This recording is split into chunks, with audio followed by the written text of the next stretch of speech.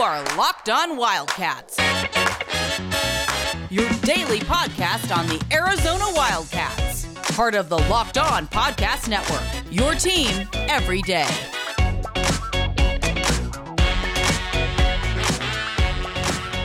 Thanks for keeping it Locked On Wildcats. Happy Friday, everyone. And you know what? If it's Friday and you're just trying to get through the day and you're listening to the show right now in the morning, well, you know what? You've made really good decisions. And on top of that, you probably need a Built Bar. A lot of people go with coffee. I'm not a coffee guy. You know what I am? I'm a Built Bar guy. Mm-hmm. Is that fair to say? How many times in your life have you had coffee? Once. I didn't like it. 0 for me. 0? Yeah. Yeah. I don't blame you, man. BetOnline.ag would have had the over on us, and that would have been a sucker bet. Oh, that would have been a sucker bet. But you know what? Mike Luke and John Schuster are different people. Yeah, and that's where BetOnline.ag does come into play, because at BetOnline.ag, you have an ability to be able to look for all of the bets that you might not even want to look at. Like, for instance, Mike Luke, John Schuster, have they had more Built Bars or more coffee? More cups of coffee? You get to pick that teaser. And let me help you out on that one. If you actually see that on BetOnline.ag, that's going to be impressive. Pick Built Bar, because we've had more Built Bars than we have had cups of coffee. And the thing about it, too, is that the reason is when you have a Built Bar and you break down on the side of the road, maybe the best thing that you can have is RockAuto.com. Because if you have those three necessities in your life, if you have Built Bar, RockAuto.com, and BetOnline.ag, what more do you really need other than water? That's right, other than water, and we don't have a water sponsor. Yeah, just we yet. don't. Yeah, but we will. we will at one point. At that point, you're self-sufficient. You really America. are. You know, a couple weekends ago, I went to some Eagle Scout Award event thing, and it sounds Is this for our friend Nate Rady? It's not. Really? It sounds like if you had BetOnline.ag, if you had RockAuto.com, if you had Built Bar, it would be like your version of being an Eagle Scout and being prepared. Wow. That's the kind of preparation that we bring to the equation, and somehow we've filled 2 minutes with reads. And you know well what? Done, the Mike reads Luke. are also done now. So now let's get to the business. Now, let's talk a little bit about ASU basketball vis-a-vis U of A football. Okay. Which I think you could argue are actually similar. Yeah, okay, sure. ASU basketball. ASU's never been to the Final Four. Arizona's never been to a Rose Bowl. Correct. Now, let's start with the U of A. Why hasn't the U of A been better? Is it just as simple as just bad coaching? No. Why has this been? Because again, you don't have a lot of geographical advantages. And we get that. But I get that. Okay. But you have better geographical advantages than Washington State, Right. Than Oregon State, Okay. Than. All right. Go ahead. Yeah. Let me ask you this, though. Have Oregon State and Washington State really been significantly better than Arizona's football program? In the last historically. Yeah, well, however you want to delineate that. Do you want to delineate that over a 20-year period, or over a 40, or since they've both been in this conference? However you want, because I think they're different answers. I think up until Tomey, Arizona was better than, well, obviously better than Oregon State. Oregon State was a disaster. I think even with Mike Price's spikes and brutal lows, I think Arizona was better than Washington State. Really? Yeah, I think so. You would take Dick Tomey's success over Mike Price's success. I think that in and of itself is a really interesting argument. Well, here's what because Mike Price had some horrendous years at Washington Correct. State, but higher highs. Correct, but when you have 3 top 10 finishes, when you got multiple Rose Bowls Yeah, no, I hear you. I get what you're saying. Yeah. Like, this basically encapsulates everything. You've got a 10-2 season where you finish 9th. Then the next 3 years you go 3-8, 3-9, 4-7. Then you go 10-2 and 10-3. Right. So which would you rather be? I mean, Washington State in that window is what, 82 and 78? 82 and 78. And upside down in conference games. Right. Whereas neither of those were the case with Tomey. Tomey had better records. True. So I can see I think we're both taking this because of the multiple Rose Bowls. I can see both sides of that argument. And it would be curious to get a read from Arizona fans on whether in that era they would prefer to be Arizona, where you go through a lot of down years, or One thing Washington State, where your highs were really impressive. Well, Washington State, you also got to remember when Bill Doba took over, they also, the first year after Mike Price, they had another top 10 finish. You got 4 top 10 finishes. That's kind of... You gotta ask that sometime. I'm kind of curious what some Wildcat fans may think of that. Because I'm not necessarily... I'm going to let you ask. I'm not necessarily sure how they would come in, but I think that would be an interesting. That'd be an interesting interpretation.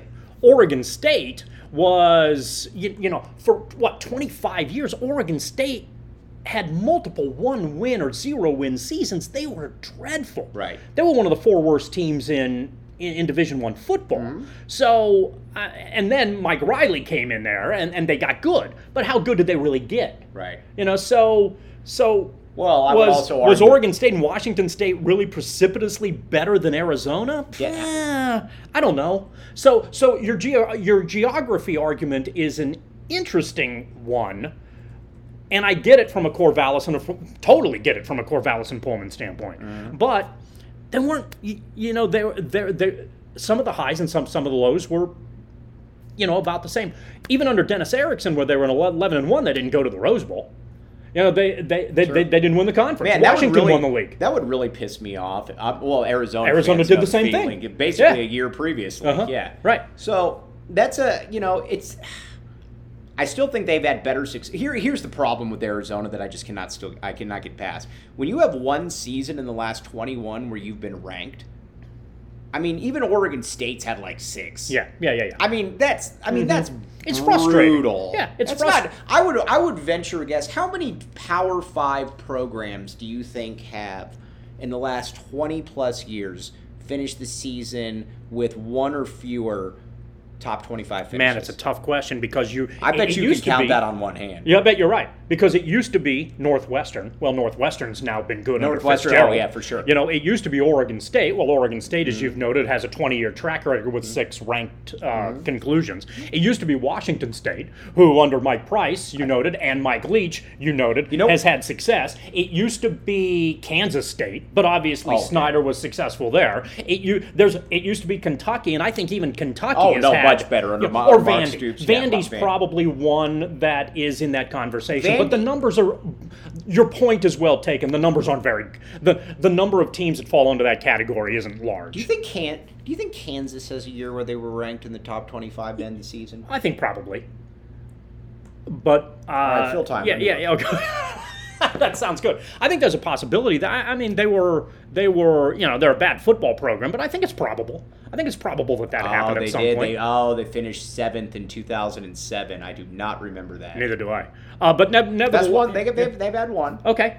So there are teams out there, and a lot of them happen to be. Vandy is the exception, but a lot of them happen to be, the basketball schools. Mm-hmm. Kentucky's not good in football. Kansas isn't good in football. Duke generally isn't good in football. Carolina's not good in football. And Arizona's not good in football. And in a weird way, I think that kind of works against Arizona as a basketball school.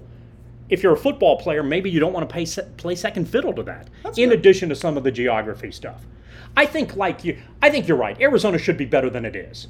But even Vanderbilt has multiple top 25 finishes. That sounds ridiculous to me, but okay. James Franklin, the Penn State coach. There's a reason he's at Penn State now as opposed to Vanderbilt for probably multiple reasons. Mm-hmm. Right. So, but you've got that's a one-coach school.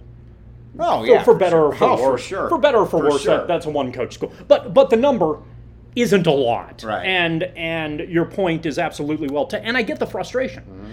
And I get the frustration from Wildcat fans. And Jedd Fisch is taking over a very difficult job where he's doing all of the right things, but he's got a lot of challenges ahead of him. Mm-hmm. He's maybe fortunate to try to take advantage of Teddy Bruschi and more notably probably take advantage of Rob Gronkowski. Mm-hmm. Because Gronk is a transcendent name that if he's willing to pimp the University of Arizona, then there are some coming players. From the guy that gets angry with me when I say "def" in an email, in a text. This guy just said "pimp the university." Yeah, but the difference is that pimp is a word. Def is a shortened version of a word. Pimp is not the term that I don't. You don't think Arizona likes that term? Well, no, I don't think that's probably applicable in the Merriam-Webster dictionary as to what the actual word pimp means. I want you to look that up at some point, maybe after the break, or maybe in a podcast in the future. All right, we can do that.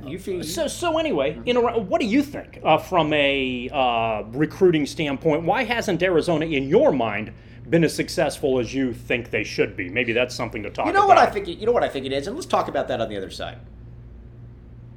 Thanks for keeping it locked on Wildcats. I'm your host, Mike Luke. You know what I think a lot of it comes down to, and Anthony Gimino says this a lot.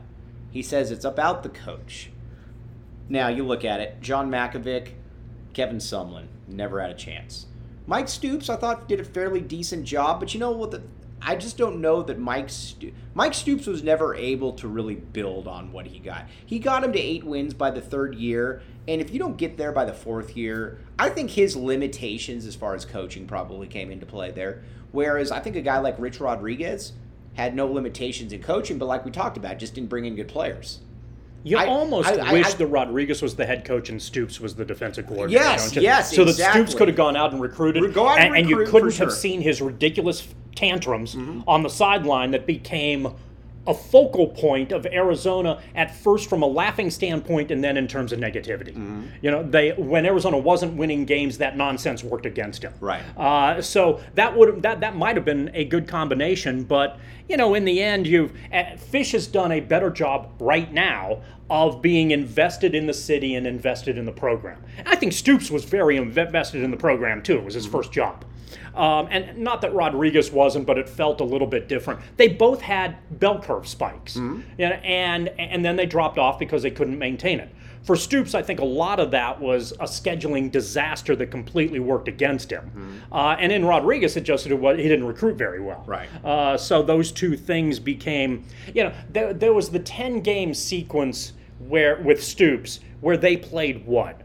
Number 2 LSU and number 4 Oregon, and Stanford was in the top 5, and Purdue was ranked. Oklahoma State was in, and I think even they rattled through like 10 games in a row where the schedule was just absurd. Some of that was poor scheduling, some of that was just bad luck. Right. And then what happened, I think, after they got beat down and beat down and beat down and beat down and beat down again, Stoops finally just lost the team, and they got rolled at Oregon State, and it was over. With Rodriguez, it was just a matter of ultimately not being able to maintain the talent to be good enough to be as competitive as they needed to be, and then some behind the scenes stuff that ultimately unraveled there as well that I think was problematic for the university itself, in addition to problematic for Rodriguez's ability to ultimately recruit. Now let's switch over. Why hasn't ASU basketball been good? Because ASU, same thing we talked about in the earlier podcast here, I think yesterday's podcast. We talked about ASU football in a big city trying to strive to be the number 5 story in town or the number 6 entertainment story in town. Where the hell does ASU basketball rank? That's a great question. They're never on the map. Right. And that hurts them. And having James Harden has not helped them enough. They haven't been able to build upon a transcendent basketball James player. Harden was their Rob Gronkowski opportunity. Yes, they weren't able and to they haven't been able to tap into Harden to be able to build upon that to get more people at ASU. Because let's be honest, and I think you've maybe talked about this before. If you wanted to name the best college player from an NBA career standpoint in the state of Arizona, didn't that guy go to ASU? Without question. Right. Without question, not even close. It's not even close. Right. It's not even, that's not even up for debate. Correct. So how ASU, the only thing ASU can really hang its hat on from a basketball standpoint is we had James Harden for a year. Right. He's one of the, I don't know, you know the NBA better than I do. He's top 5 players, top 10 players, James everybody Harden knows who he is. will retire as a top 25 basketball player of all time. There you go. And so if you were that school who had him for a year, you'd think you'd try your best. You would pimp that. Yes, depth. I think you hit the nail on the head. I also think it goes back to a little bit to like what our guy Gimino says, and I know there's some people out there that don't think that Gimino knows what he's talking about. They call him names, but you know what? That's not us. No, it's not. That's not us because we call him nice names because we appreciate in high regard. We hold Anthony Gimino in very, very regal high esteem, if you will. Regal esteem. I would agree with that. Yeah. Okay, but where were we? Oh, ASU. We got sidetracked. He's so blinding. Right. If you get too close to Anthony Gimino and his knowledge, right, it's just so blinding that you lose track of what you're talking this about. Might sound, that's a very good way of putting it. I'm sure Anthony would be very appreciative. But here's the other thing, though, that I think you look at it. Where has ASU had that guy that was a great coach? Because I think it's almost reflective of the talent or the talent in the coaching. I think Bill Frieder was a little bit above average head coach. Mm-hmm. Yeah. And you know what? I think they had a little bit above average success right there. Totally agree. I think Bob Evans sucked. Was dreadful. Yes. Yeah. Who took over after Bob Evans? Herb Sendek is the epitome of average. That's right. And you know what? ASU was average. Mm-hmm. Bobby Hurley is schizophrenic. Yeah. He's got some good qualities. He's got some bad qualities. When you look at ASU basketball, you think schizophrenic, some good qualities, some bad qualities. Boom, I just nailed it for you right there. Well done. I'll put it to you like this. And you and I... because honestly, to a large degree, ASU has cultivated a pretty good student fan base out there. You know who would have won at ASU? Sean Miller. Yes. Sean Miller would have won at ASU. No, I don't think that he would have won to the extent that he won at Arizona, but I think they would have consistently been in the top 25. Yeah, I think that's fair. And oddly enough, as someone who is glad that Arizona has moved on from Sean Miller. Mm-hmm. I think Miller is going to be a successful coach starting next year at a place very reminiscent of ASU. Mm-hmm. And that athletic department is going to say, holy crap, we got to steal. Because he's going to turn them into a good basketball program. And you know what? You kind of wonder, maybe this is the guy that, maybe this is the guy that, maybe he has a second act and he's learned some things. Yeah, maybe. We'll leave it at that. But back to Hurley. Hurley's a good hire. For sure. From a name standpoint, they're from in a the decent tournament pretty much standpoint, every year. Yeah. They're right on that fringe. They've got an opportunity maybe to make some steps. Mm-hmm. I'm not sure he's a particularly good coach. Mm-hmm. I'm not sure he has necessarily what it. I wonder if to some degree he struggles making connections with the coaching thing that his dad was able to do. And understanding how to communicate and bring that across. He's good at opening things up, but sometimes, like you said, they're a schizophrenic basketball team. Mm-hmm. And so occasionally they look pretty good and can blow you off the floor, and the next 4 games you're going to wonder why they lost to a directional school. Right. And he needs to be able to take that next step. But I thought he was he's definitely a good name hire. Mm-hmm. And he gave ASU basketball some publicity. Now he has to step it up, or ASU's in danger of maybe losing him to somebody else. And I know there was a lot of discussion in the offseason that was going to happen. Mm-hmm. I'm kind of surprised it didn't. Right. For John Schuster, I'm Mike Luke. You've been listening to Locked On Wildcats.